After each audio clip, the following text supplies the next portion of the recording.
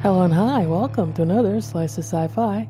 I'm Summer Brooks, and with me today, my special guest is author and filmmaker Chris Alexander, who has a new book out this week called Corman Poe: Interviews and Essays Exploring the Making of Roger Corman's Edgar Allan Poe films from 1960 to 1964. And everyone knows I'm a classic sci-fi, classic horror fan, and the fact that there's a collection now that talks about the making of these films with the maker of these films just delights me to no end. So, Chris, welcome. Oh, thank you for having me. It's a pleasure. It's an honor, and I'm glad that you have as much interest in this weird, wild, wonderful stuff as I do. There's just such a lost sense of elegance, I'm going to say, Mm-hmm. from the science fiction and horror movies of the 50s and 60s that you don't often see in modern filmmaking. So I have an appreciation for what went into making those films, and that, the fact that most of them hold up to this day is a testament to, maybe we should pay attention to how films are made again. Have a little bit of, I don't know. I'm not Well, even sure what the right word is. no, I know what you mean. I mean, my take on it is always, well, there's a couple ways I can address what you just said. One is, the movies that were, horror moves in waves. We had I don't have to go too deep back into the vaults when it comes to the cyclical nature of the genre, but after the first wave of American monster movies, which were informed by the expressionist films, and then horror kind of went to bed and then woke up again in the 1950s, and kind of woke up at the time when TV was rediscovering all these great monster movies from the 30s. So kids were discovering classic monsters. Back in the day, the movie would screen at a theater, and that was your only chance to see it. It would run for however long it ran, and then it would vanish, and maybe it would come back in a revival. But other than that, there was no television. There was no outside media where you could watch movies. So kids discovered, some of them for the first time, Frankenstein, Dracula, The Wolfman, all those great Universal films and other films too, via television in the 50s. And this was also the same time where movies like Rebel Without a Cause were coming out. So teenage rebellion, youth culture, and obviously the birth of rock and roll. So we have Ed Sullivan showing Elvis doing his thing on television, and kids really kind of finding their voice for the first time in media. And, so it was a very exciting time in American International Pictures, which produced and distributed these Corman Poe films, and all of Roger's initial films, or most of them anyways. He was their house director. Really was the first studio to really exploit and tap into that youth market. So the movies of that period were incredibly exciting and vibrant. Even when they were actively ridiculous, they offered people the very first time where you would see teenage or young people as the protagonists, as the heroes and the central entry points into the story, because they were geared for that audience.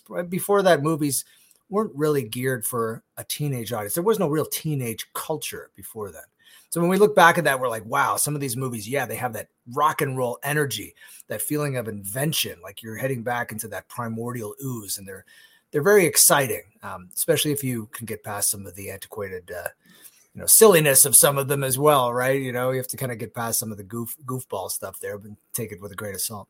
The other thing is, you mentioned paying attention to the way movies are made. Remember that all these first wave movies during these pivotal points in history, the classics of horror and science fiction and dark fantasy cinema were made by great filmmakers first and foremost.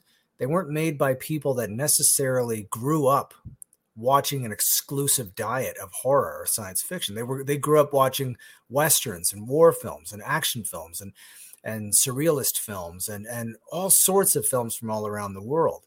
So a good horror movie, the classic horror films, are first and foremost good films, and I think today, this is not to be critical and be like an old man, get off my lawn back in my day, but today, by and large, mainstream, and we're talking mainstream American films, not global films. We have this great global village now where we can watch movies from all around the world, from all walks of life on 1,000 different platforms. It's a golden age, really. But mainstream American films are very safe. And by and large, I feel like they're made by people that grew up just watching horror movies, so they kind of feel like yesterday's leftovers. There's no real spirit of invention. There's no spirit of danger, which I think is so important in the pivotal, iconic films that last generations. I would love to argue that point with you because my opinion is the people controlling the production and the money to make films these days did not grow up as fans of television or film because they're so concerned with how much does it cost? How fast can we get it made? How fast can we get it out there? How fast can we get a return on our investment? They're not fans of entertainment. They're not fans of cinema. They're not fans of television. They just want to churn and churn and churn and make their bottom line to the detriment of the entertainment. And they're all MBAs. They're not film school graduates. So yeah, well, I would say that's definitely part of it. But I don't think any of the money men throughout any cinema film history were necessarily big advocates of any kind of genre, or they could separate what they liked versus what they thought was commercial.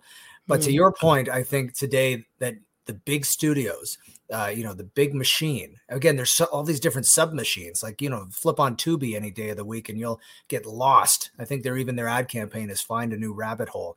You'll get lost in a miasma of classic films that when I was a kid, you couldn't find anywhere. You had to hit the bootlegs in the black markets, but now they're readily available at the push of a button from all around the world. Plus you get new content, weird independent stuff that you can't find anywhere else. So there's always interesting stuff out there for sure. But the big guys, I think, to your point, it's not whether or not they know film or they don't know film. It's that they're terrified. They're terrified because, the mainstream isn't king anymore. They're terrified because not many, people will just as soon stay home and watch a movie than they will to go to the multiplex.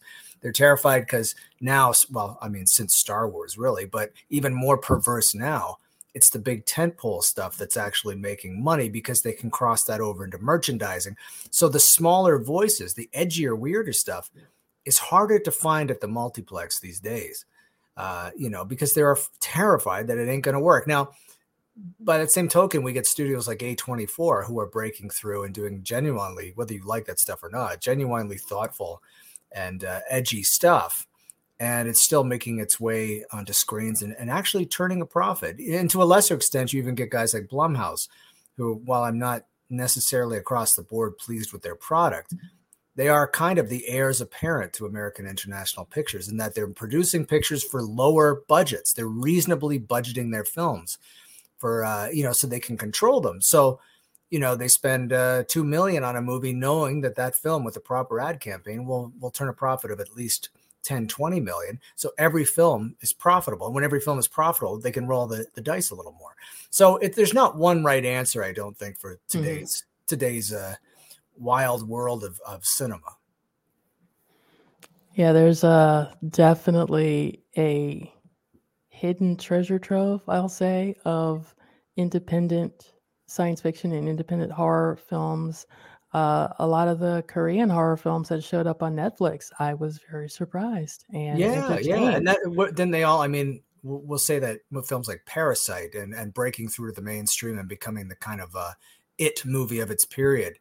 And being released, back in the day when a foreign film would hit domestic shores, it would be absolutely dubbed. No chance of a subtitle if it was being spat into the mainstream circuit. But, to release a Korean film completely unscathed with subtitles in its original language. But, with as far as like things showing up on Netflix, obviously Squid Game changed a lot. The success of Squid Game opening the gates for that demand. And because they were, by and large, these channels are not producing these films. They're licensing this product, or they're buying this product, or they're acquiring the rights to it for domestic distribution. The cost is, even though it's substantial, it's by and large negligible compared to some of the in-house products they're doing. So there's much more freedom with streaming to to kind of, play fast and loose with the rules, which is interesting on one hand, but I do mourn the experience of rolling the dice when you go to the movies on a Friday night and not sure what the hell you're going to see, and wanting something weird and new. And you don't by and large see that anymore. It's the very, very safe bets at the cinema. Yeah, that risk-taking element and seeing something different Yeah. on that huge theater screen, that I think that experience is slowly disappearing. Well, But I mean, listen, I'm of a certain vintage, and I came of age in the 70s and 80s. Okay, so but I was a little boy in the 70s, but that's when I came of age. But in the 80s is when, the early part of the 80s, when things were kind of going crazy, but they were also at that same time locking down into formula. If Friday the 13th was successful, we get 50,000 clones of Friday the 13th. So it was kind of whittling down, but the 70s was the era of experimentation. And it was also the heyday of the dirty wave of the drive-in, where you could see all kinds of crazy shit on the big screen, and you never knew what you were going to get. You craved that kind of adventure. And I guess streaming in many respects, and I'll keep citing Tubi, because these guys are just going for broke. It's fantastic. Is kind of the new drive-in. It's like a digital drive-in, where its success is stemming from the fact that people do want to experiment. And obviously they want to experiment for very little money because everyone's broke and Tubi's free. So it's interesting times we live in. And just for the horror fans, most of them probably already know about Shudder. There's a new one out called Screambox that I'm just finding out about. Sure. And just waiting to see what happens with Screambox and how much traction those long forgotten films on Tubi get. I'm a little excited, hopeful. The cynical optimist in me wants to believe. Well, And here's the thing. Here's what I think, and this is you. We are kin in this respect, and if you're a fan of this stuff, and you say science fiction, horror, dark fantasy, whatever you call it, things that are offering us a portal into worlds that don't exist, but somehow still mirror our own, we find a point of an anchor, an emotional anchor in some of these movies. But, people that love this stuff, I think, and I speak from myself and everybody else I know who's as deep in the cups as I am in it, are seekers. We are seekers. We are constantly searching. We are constantly looking. And whether that be trying to track down a film that we remember vaguely as a kid, or trying to revisit a film that maybe the first time around we didn't care about so much, but we've read so much about it or heard so much about it, we need to revisit. And when we find things that we like, they become literally a part of our DNA, a part of our very identities. I've never met in my travels more passionate, and sometimes that passion can steer towards an ugliness as well, than in genre film fandom. There's a genuine, almost tribal passion when you're really, really in love with this stuff. So yeah, I don't know. All these, your point is that I guess all these movies are so much content, you're not even sure if any of it's going to last the ages, I guess. But I guess the cream rises to the top, and the stuff that's really hits people will always hit you. And also, it's so subjective. What I love is not what you love. My top 10 is radically different than your top 10. And I think in 50 years, everyone's top 10s are going to be super different. I mean, back in the old days, everyone's horror top 10, you'd always find The Exorcist in there, or Psycho, or Texas Chainsaw Massacre. There was kind of a well that we drew from, but now the well is insane. It's a vast ocean. So I think everybody is going to have a radically different top 10 genre film list. yeah, and like my thing is story. I want a good story. And if it's made on a budget of 250,000 or 250 million, I just want it to be a good story. Don't give me spectacle. Give me story plus spectacle if you have to, but the story has to be the foundation. And I think we're kind of on the same page there. Yeah, well, yes and no. I mean, I like. Listen, I love all cinema, and I come to different entertainments with different expectations. And story certainly in linear films is important. And I respond to that if that's the point of the exercise. But by the same token, my entry point into horror was, as a little boy discovering this stuff and becoming really, really obsessed with it in an age where you couldn't find this stuff, as I said, and there was no VCRs, there was no ability. We didn't have here in Toronto, Canada, where I am. We didn't have. It took a long time for things like HBO to reach us, so you couldn't find a lot of this stuff. You'd read about it, you'd hear about it, you'd see posters and print ads in the newspapers about it, but to find them was different, and especially older films. So I had a kind of a weapons chest of things I used to find these films and to absorb that information. One was a critic named Leonard Maltin. Every year he would release a paperback book, which was a series of capsule reviews, rating and reviewing every film, pretty much every film of note made to date. Of course, the deeper cut international stuff didn't make the grade because even Maltin hadn't seen that stuff. But most of the main, drag horror films that had some semblance of release were in there. And he'd have the cast list and the running times, if the film was color, black and white, whatever. And I would memorize. I would read this like a Bible. I would memorize every review. I can actually have a photographic memory for film reviews from that book. I remember everything I read, every review. And one thing I learned very quickly was that if Maltin gave a horror film 4 stars, it was going to be untouchable. It was going to be iconic. It was going to be magnificent. It was going to sit very high on Mount Olympus. If he gave it 3 stars, I don't know about that. I don't know. 3 stars was a little bit crushingly average. If he gave the horror film a bomb, which was the lowest rating, then you were in for a treat, because that meant that the movie was so transgressive and so unspeakable and so filthy that you just had to see it. He borderline dared you to see this film.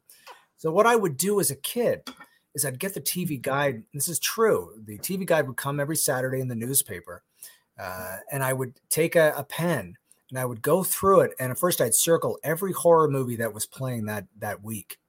And then I would look specifically for the weird ass shit that had 1 star in the paper. And if I cross-checked it with Maltin, and if it was a bomb, I would do everything and to ensure that I saw that film. No VCRs, no way to record them. So I would sleep with an alarm clock under my pillow because I didn't want to wake my mom and dad. I'd be in trouble. And the alarm would go off just in time for me to sneak downstairs. And I'd sit in front of that television, literally nose to the screen, and turn the TV on with the volume down as low as it could go so I could barely hear it. And these fucked up movies would start rolling out in front of me, stuff like Blackula and David Cronenberg's Shivers, aka the version that they showed on TV was like They Came From Within, which was the American title. And William Greyface stuff like Death Curse of Tartu, wild stuff. And I wasn't experiencing it in any linear way. I wasn't experiencing this stuff for its story. I was experiencing it for its sheer baroque, bizarre, visual, sensory impact it had on me. And of course, every little creak and crack I could hear upstairs from mom or dad waking up or using the washroom, I'd turn it off and I'd be sitting there in the pitch black. And then as soon as it calmed down, I'd turn it back on and something horrible would be happening and I'd be terrified. But it was such an interactive, immersive experience to absorb weird movies that way that I kind of trained myself to look at horror movies like that. And I'm always looking for the movie that's going to make me feel like I was when I was 7 or 8 years old, sitting there at like 3 a.m. in front of that glowing tube TV and terrified out of my mind and seeing it in such a distorted way. So yes, story, absolutely. But also when it comes to the weird stuff, visually, give me something bizarre, visual. Tell a story using dream poetry, dream state poetry. Give me strange sound designs. Give me weird moments. I mean, a lot of times, if you're a big fan of this stuff, the movies you watch aren't that great, but you live these crazy ass moments, right? So I watch movies for all different reasons, depending what the movie is. It's a sliding scale, I think. You sound like me with monster movies. I am a sucker for a monster movie. I don't care how good it is, how bad it is. I will watch it because I want to know more about that monster. I Yeah. mean, my first two films for, non-children's animated films that I saw on the big screen were Jaws and It Lives Again. Oh, And wow. I was so lost with It Lives Again. I had to go find It's Alive. It took Yeah. me ages to find It's Alive at, 11:30 at night on some, wacky, you know, upper band channel. Yeah. UHF. Yeah. But, yeah, monster movies, I will sit and watch a monster movie. I want. I just rewatched it, so It Lives Again recently. When I was a kid, I'd see, because I guess if you see them out of order, It Lives Again may be the superior movie, but I had seen It's Alive already by the time I got to It Lives Again, and I found it too talky and little. But then I got used to Larry Cohen's beat, and his stuff's really eccentric and bizarre. And rewatching It Lives Again, I think I may even like it better than It's Alive, because it's such an eccentric film. My Oh, God. yeah. Oh, yeah. It's just the Larry Cohen, God rest his soul, was one of the most eccentric architects of the genre. You'll never see it. No, the world will never see another one like him, I don't think. And I urge any of your listeners who don't know who Larry Cohen is, to go do a deep dumpster dive into his stuff. Not just the It's Alive trilogy. Yes, there's three of them, but stuff like God Told Me To, or Cue the Winged Serpent, or The Stuff, or his wild blaxploitation movies like Hell Up in Harlem and Black Caesar. I mean, no one was like Cohen. No, nobody. Yeah, there was a documentary about his films that came out, not I think a few years back, maybe You're right. less than 5 Yeah, I years think it's ago. called King Cohen. I never actually saw it, and I did. Thanks for putting it back on my radar. I'm actually writing it down as we speak, and I'm going to look it up tonight, because I'd always wanted to see it, and I guess you know life doing what it does to you. I lost the plot, but King Cohen, yeah. Go check that one out, folks. Everybody, go check out King Cohen.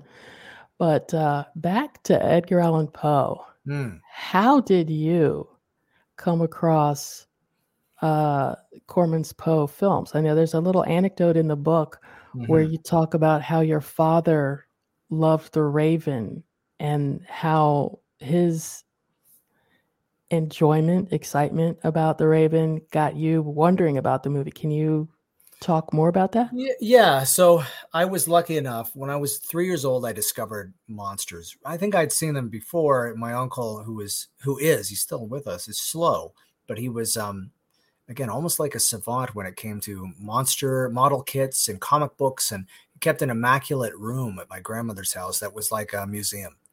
And he exposed me to a lot. But I think the first monster I remember seeing, I was in the library sifting through the children's records when I was 3 or 4, and someone had misfiled Kiss's record "Love Gun." And if you know that cover, it's a Ken Kelly painting. There's Gene Simmons is depicted as a vampire with long fangs and bat wings, and there's vampire ghost women at his feet swooning. And so it was just this wild awakening for me. And I was like, what am I looking at? I was terrified of it, but I was fascinated with it. And I never looked back. I just started going deep, deep, deep into trying to absorb as much as I could about, weird horror comic books and monsters and strange art and movies.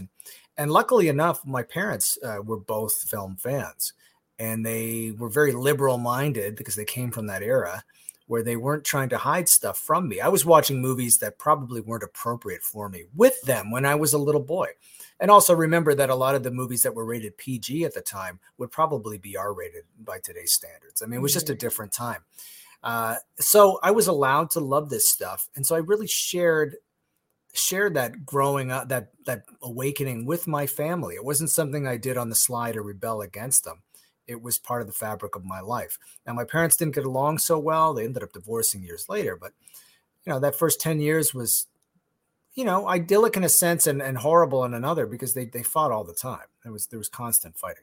But one thing they didn't fight about was movies. We all kind of came together on the same page for movies. We'd have movie nights every week, and they talked about movies with passion, and they were always telling me about great movies that they saw. And I'll never forget, it's true. I was really, really little. And my dad telling me about a time when I was a baby and I was, raising a ruckus. And finally I went to sleep and he was tired, worked all day, and he just popped some Jiffy Pop popcorn, probably is what it was, because that's what he preferred at the time. No microwaves. And sat on the couch, turned on the TV, and lo and behold, The Raven was on. And he watched it and he loved it. And he was telling me all about this crazy movie that, made him laugh, made him cry. It had everything that he wanted, a spectrum of emotions. He, not just a horror film, but it had everything. And it was made by this guy, Roger Corman. And then my mom would counter that with stories about going to see the American International Pictures, Corman Pictures, at the Kingsway Theater in Toronto, and her and her friends daring themselves to walk home through the graveyard. So it was just like this really exciting, vibrant experiences, anecdotal experiences of them not just watching these movies, but how these pivotal points of their life were kind of affected by these movies, or they remember where they were when they saw these films.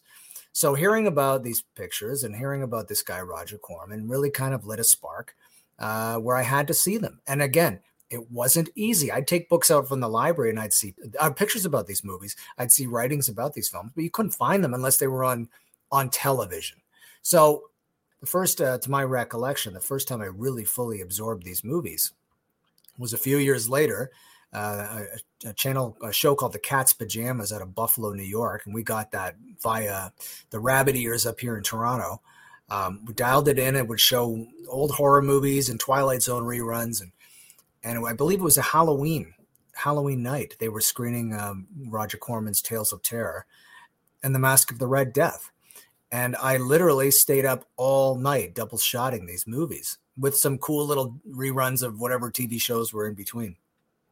And it was just a life-changing experience. I found them vibrant, colorful, frightening, exciting, humorous, unusual.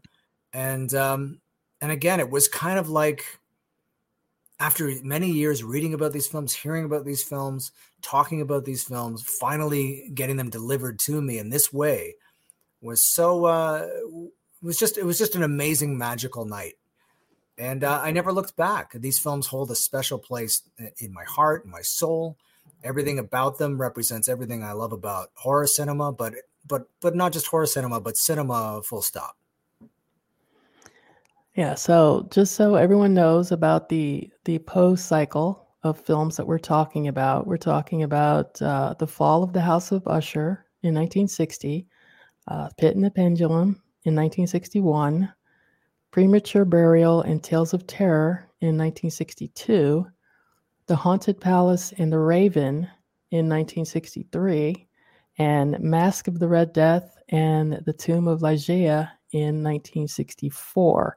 And also in your book was a anecdote about Mask of the Red Death that I never knew about, the censoring of it. So we'll talk about that later. But this collection of films is iconic in the fact that it's considered iconic, epic for Roger Corman's work.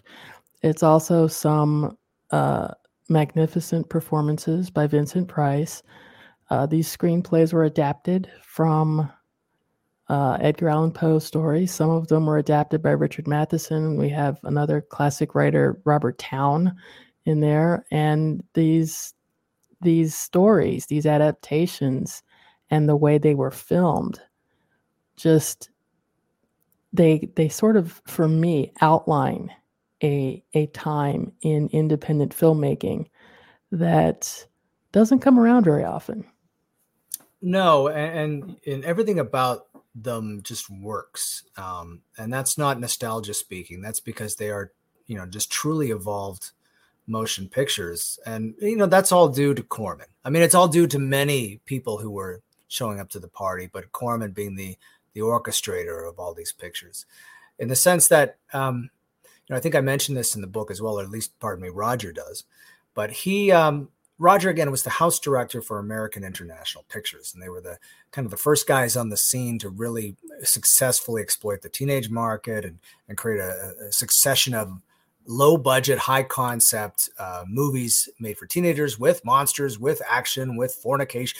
The acronym was, AIP, American International, was lorded over by two guys, James Nicholson and Sam Arkoff. And Sam Arkoff had his last name was sort of the acronym for the formula of AIP, and that was A for Arkoff. A stood for action. R was revolution, so any kind of pushing back against authority. K had to be a modicum of killing. O was for oration, so great long speeches. Kids seem to love characters having these long, eloquent speeches. F was for fighting, and then the last one was fornication, F for fornication. So they had to have all these exploitable elements in them to some degree. And Corman came on board as a young director and was able to successfully pump these things out one after the other. But Corman was also, and is also, he's still with us, 97 years old, still going strong, a student of English literature, a great high-minded intellectual even then. So Corman was able to insert a level of subtext and even commentary, but he never did it to the sense that it overrode the narrative. It would always kind of sneak around in the back. If you looked for it, you could extract it. If you didn't, it wouldn't ruin or change your enjoyment of the picture. First and foremost, these movies were meant to be fun. They were meant to be escapism. So that's why the Corman movies always had a bit of an edge. Now, by the time we get to the late 1950s, Roger had made so many of these movies, not just for AIP, but for his own entity and for other studios, but mostly for AIP, that he convinced Arkoff and Nicholson to, instead of investing in a couple black and white movies back to back, to instead put that money into a single, considerably more opulent color picture that could speak not only to the teenage market, but maybe offer a little something more so they could crack a more mature market as well. And so the result of that was indeed Follow the House of Usher, or House of Usher. But by the time he got to that, he had developed what he called the Corman crew. By moving from picture to picture, he was able to, via a 3-column system, the first column being the best of the best, the second being the sort of okay, with a little bit of finesse, they could be the best of the best, and the third being the blacklist. They'll never work for Corman again. And by the end of a few of these pictures, he was able to have the best crew in Hollywood, to the point where other studios would hire the Corman crew as a unit to work on their independent films. So by the time he got to House of Usher, he had the best crew, an independent crew in Hollywood. So a dime could easily stretch into $1. When you watch these films, they look expensive. They look grandiose. They look operatic. And back then, they could compete at the big theaters with the big Hollywood movies because they looked like that. Plus, he ingeniously would cast known Hollywood actors who maybe were on the bit of a decline at the time, like Peter Lorre, Boris Karloff, Basil Rathbone, and of course, Vincent Price, but were still recognizable properties. They were known to an older demographic.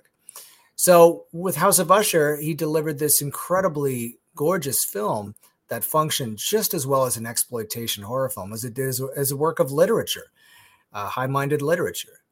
Plus, he was able to, employ great craftsmen. Like his DP was a guy named Floyd Crosby, the father of recently departed rock star David Crosby, who was an Academy Award-winning DP for a movie called Taboo, but was old. I mean, and ageism has always been one of the great isms in Hollywood.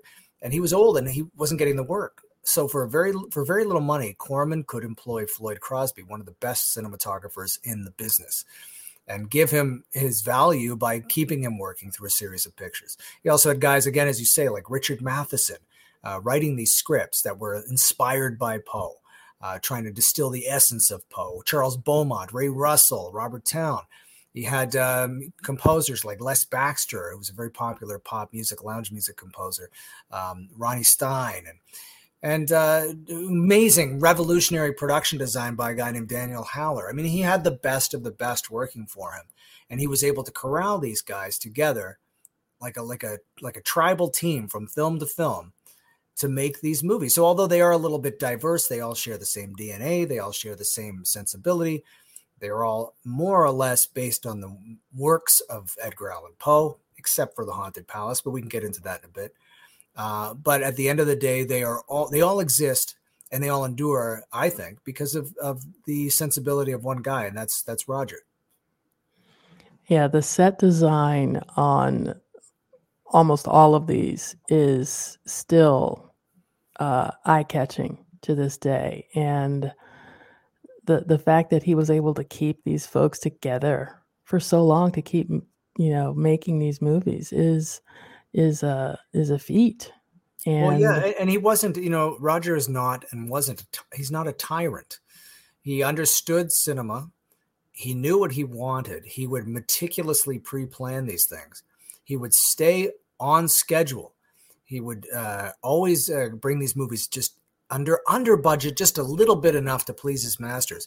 But the environment working on a Corman movie was that of friendship, was that of getting together, getting the job done. These were professionals to their core. None of them had necessarily egos or dreams of being big stars. A lot of them were big stars at one point and have now just, with Vincent Price, for example, he was, character actor dating back to the 1930s, 40s. He was in Otto Preminger's Laura. Didn't really become a horror star until the 1950s with the House of Wax.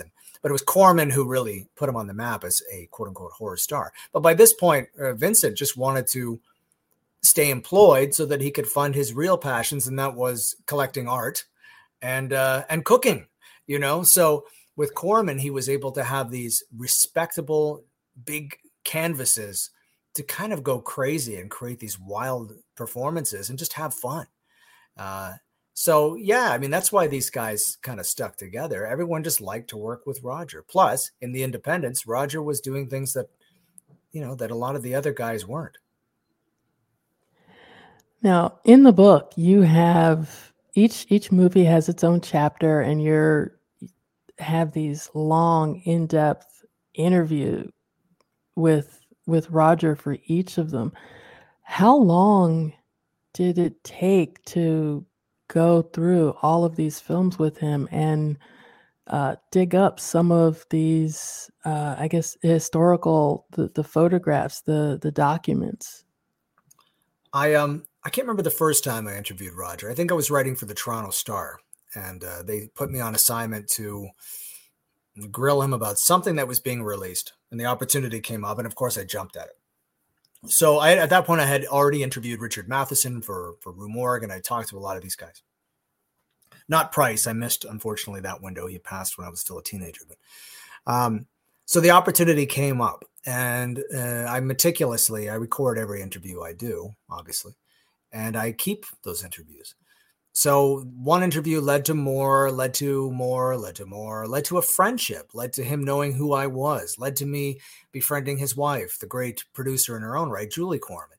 And so for the past 20 years, I would cite Roger and Julie as friends. And I helped them out with projects. They would help me out when I needed something. But at the end of the day, I had this vast collection of interviews, some that were published, most of them which were not. I would extract, maybe every time we'd talk about something, I'd always sneak in a few questions about the Poe films just for my own curiosity.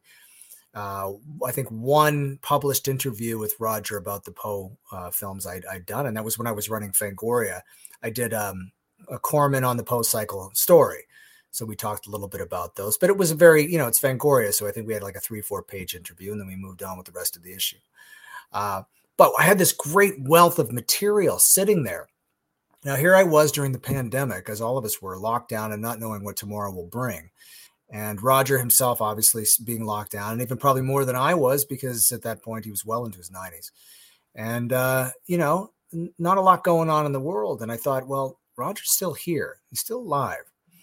I need to do something with this material. I need to put my passions for these films and collect them together with these amazing conversations that we've had about the making of these incredible movies, and put them into some sort of comprehensive, love letter to them.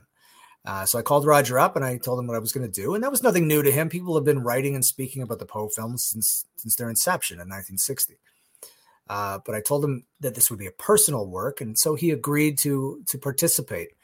And during the pandemic, we just set up a succession of interviews to putty in the cracks from the ones I'd already done.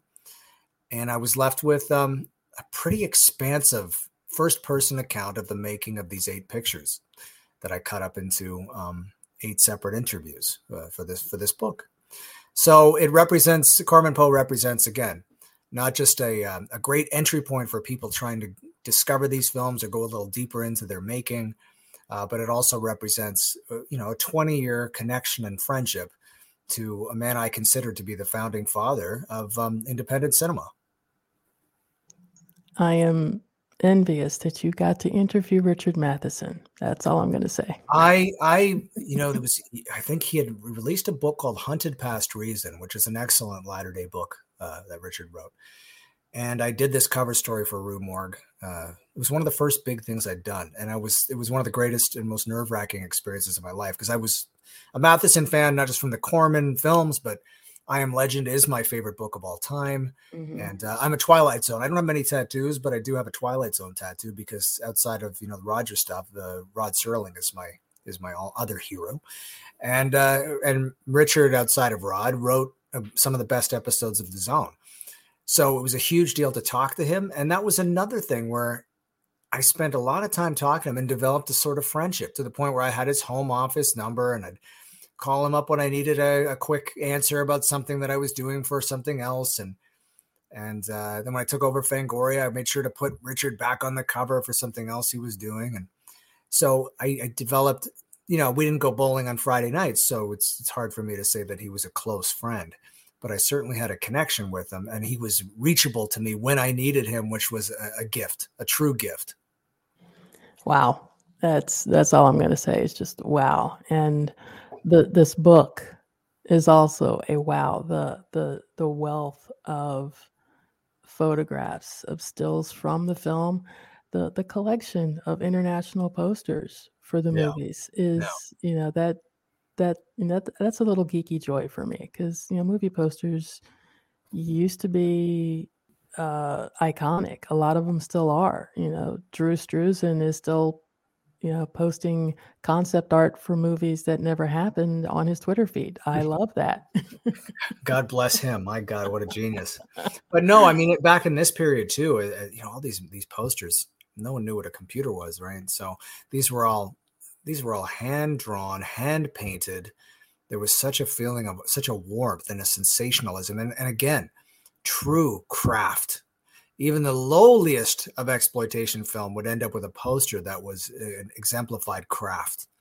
But what's cool about some of the posters and going through, it was important for me to, as you say, show a wealth of international posters, because I really wanted to exemplify, the reach that these movies had. They didn't just play at, the big cities, LA, New York, wherever. They played everywhere across the globe. They were influential from shore to shore. And what's cool about the European posters and overseas posters is that, every culture is different, and every marketing approach to selling films is different. So you get radically different, sometimes incredibly sensational, and sometimes completely erroneous ways of selling movies. Like, they're not in the Corman book, but if you've seen any movie posters from from Ghana or something, that they're insane. Like, they don't even make any sense. I think the Mrs. Doubtfire poster has her with like an AK-47. And so, I mean, some of these posters were just incredibly lush and wild and weird and outlandish. And so it was important that I put as many as I have in my possession and as many as I could find in this book that would allow. So in putting together this book, what was something that was a surprise to you, or something that you had totally forgotten about and were just happy to rediscover? Well, getting into the guts of the Mask of the Red Death, and seeing, it's been well documented that the film ran and was under fire from the Catholic Legion of Decency. But the documents here that are printed, reproduced in the book, were given to me by a guy named John Davison, who was worked with Roger throughout the 1970s at New World Pictures and produced Joe Dante's Piranha and several other films, and was basically his marketing guy. So would come up with all the great taglines for the posters and ad campaigns. But later on would go on to produce RoboCop and Airplane and all kinds of stuff. Great guy. And is still very tight with the Corman crew. And he, like me, I collect 16 millimeter films. So does John. But John is much more established in that world and collects and restores films. And he had been working for a long time to restore the uncut Mask of the Red Death. And in doing so, he ended up getting his hands on a bunch of documents that, AIP was notorious with not letting those documents out of the vault. So he somehow got them, and he allowed me to reproduce, some of these documents. So if you read them, chronologically as I printed them, it's just a neat little, shake your head back and forth between American International and the Legion of Decency, itemizing all the things that they find odious and objectionable about Mask of the Red Death. And AIP trying to fight this, but also relenting to this by the same accord. And then at the end, having to make questionable cuts to a movie that did not need any cutting at all to appease the Catholic Legion of Decency, which blows my mind that even in 1964, as we're on the cusp of the counterculture rebelling against all prior systems and standards, that they were still kind of slave and concerned about a backlash from the Catholics. I mean, I found that really, really, really, really fascinating and interesting and infuriating. I don't know about infuriating. I would have expected it, but it's still pretty wild to think. Because when you watch Mask of the Red Death, in no way, shape, or form is it pro-satanic at all. In fact, it's even questionable, and Roger even says this in the book, if Vincent Price's Prince Prospero is even though he claims to be a disciple of the devil, of Satan, he's not really. He's just a decadent nobleman who is rebelling against all systems, and he's a narcissist, and he's kind of using the idea of Satanism to kind of empower himself. And it's certainly not painted in any sort of positive light. So why the Legion of Decency would want to dampen that when it shows Satanism to be truly unpleasant and the people that follow it to be truly unpleasant, I don't know. It was a foolish thing. Do you have any knowledge or insight on how hard it was to actually restore that movie? Not particularly. I mean, yes. I mean, John and I, off the top of my head, have had these conversations, and I ran a great interview with him in a prior issue of Delirium magazine a few years ago. The magazine I started with my business partner Charles Band after I left Fangoria. But I don't remember the ins and outs of what he did outside of what normal people do, just collecting material, searching vaults, and then having to meticulously match that footage with what had already existed in its best forms to create, and then getting a new 4K scan of all that collected material in a kind of seamless, flawless way. I believe the restored Mask of the Red Death is currently available, most readily available in two ways on Blu-ray. I think Shout Factory put out another volume of the Vincent Price collection. I guess it's volume 2 or 3, and Mask is in there, and that's the restored, as well as a British company. I don't know if it was BFI. I'm not sure. Recently put it out as well. So it's pretty widely available now. This beautifully restored version that John worked on.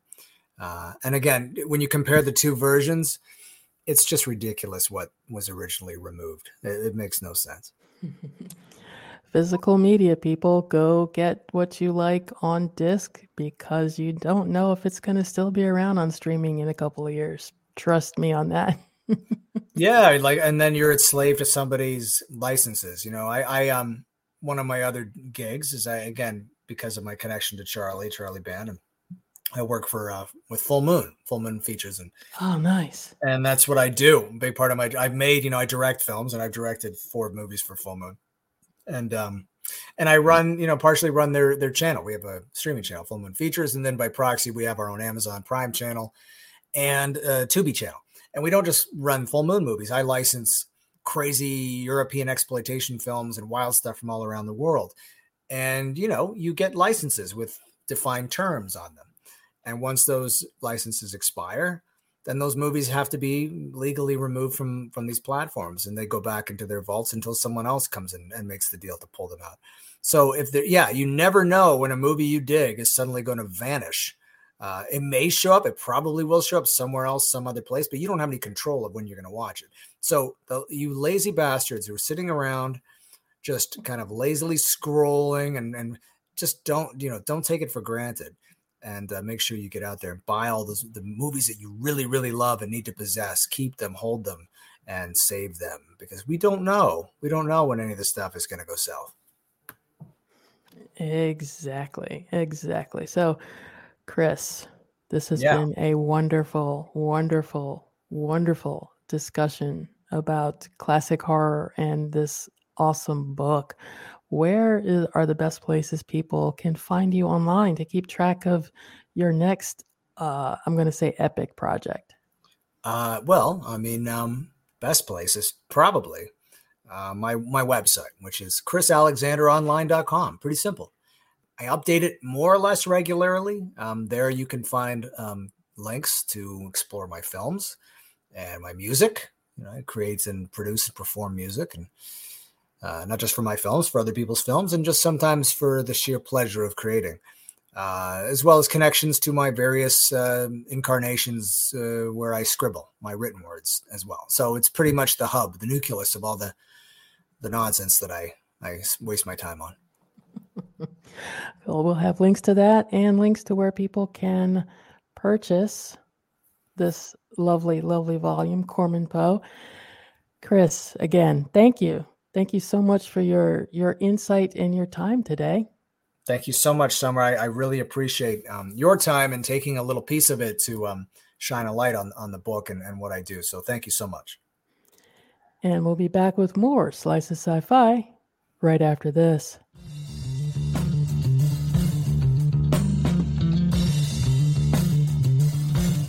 Slice of Sci-Fi. Pseudopod, the free horror fiction podcast brought to you by escape artists. It makes my bones chatter against each other and you sit up in bed. I scream as I remain a statue, and then the fury in me becomes a raging, hot thing in my chest. Each week, one story told well. There, writhing in lurid agony upon the floor, was a short creature, perhaps 2 feet tall. It was covered with red, wire-like hair on every inch of its exposed flesh. From the most chilling and unsettling storytellers of the genre. The wind's up now, and the sackcloth is blowing in black tatters round it, making it writhe like the worms. Only that ain't all sackcloth. Subscribe wherever you get your podcasts, or find us on the web at pseudopod.org and on Patreon under EA Podcasts. Hey folks, this is Bruce Campbell, and this is my podcast. Thank you very much.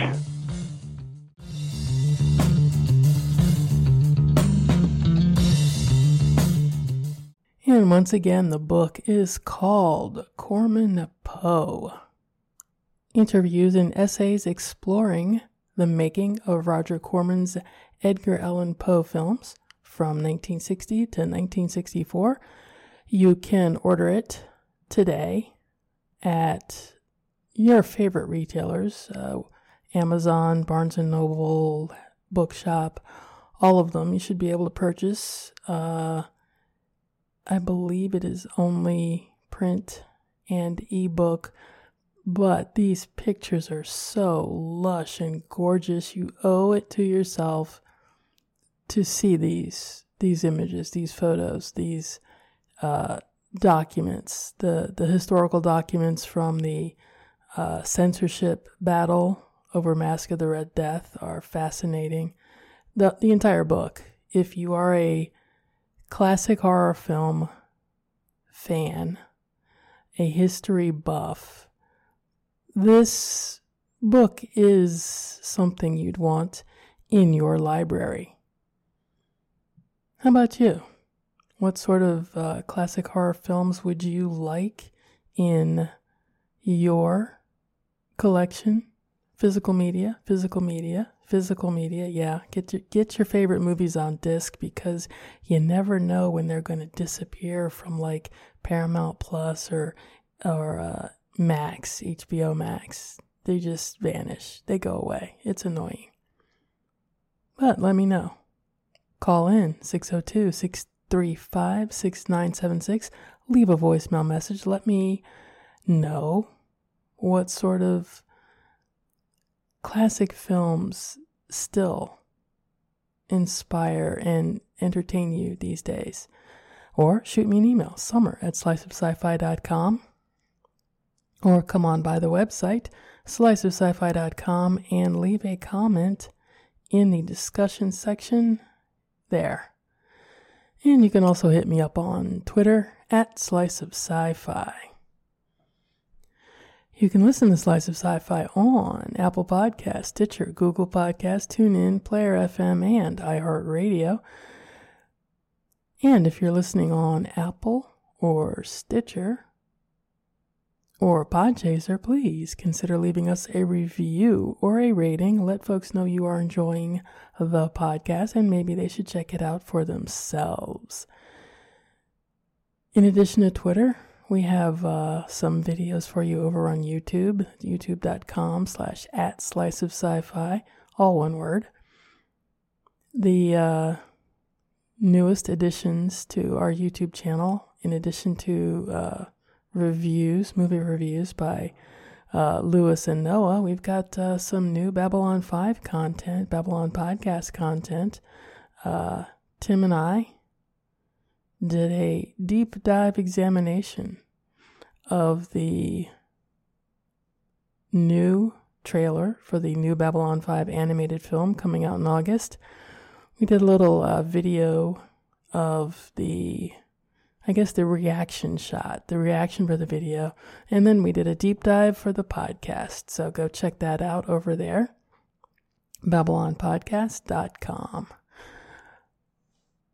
I'd like to thank everyone who is currently helping to support all of our efforts here at Slice of Sci-Fi, over at Babylon Podcast, and over at Writers After Dark. Your pledges through Patreon, your donations through PayPal really do help keep things rolling around here. So thank you all for supporting our efforts here. If you'd like to add your support, the place to go is patreon.com/sliceofsci-fi. Pick a tier, any tier, and your name will be included in the giveaways, the perks, the Patreon perks. Every month I pick a winner from the hat, and that person gets to choose from books, DVDs, Blu-rays, 4Ks, the stuff I get to review here. I simply don't have the space to keep all of it, so the fans and listeners to our shows get first dibs on some really cool stuff, and that's my way of showing my appreciation for your support over the years. And if you're just interested in donating every now and then, the link to use is paypal.me/sci-fi summer. But that'll do it for this episode. I'd like to thank you all for listening, and we'll be back with more Slice of Sci-Fi next time. Take care.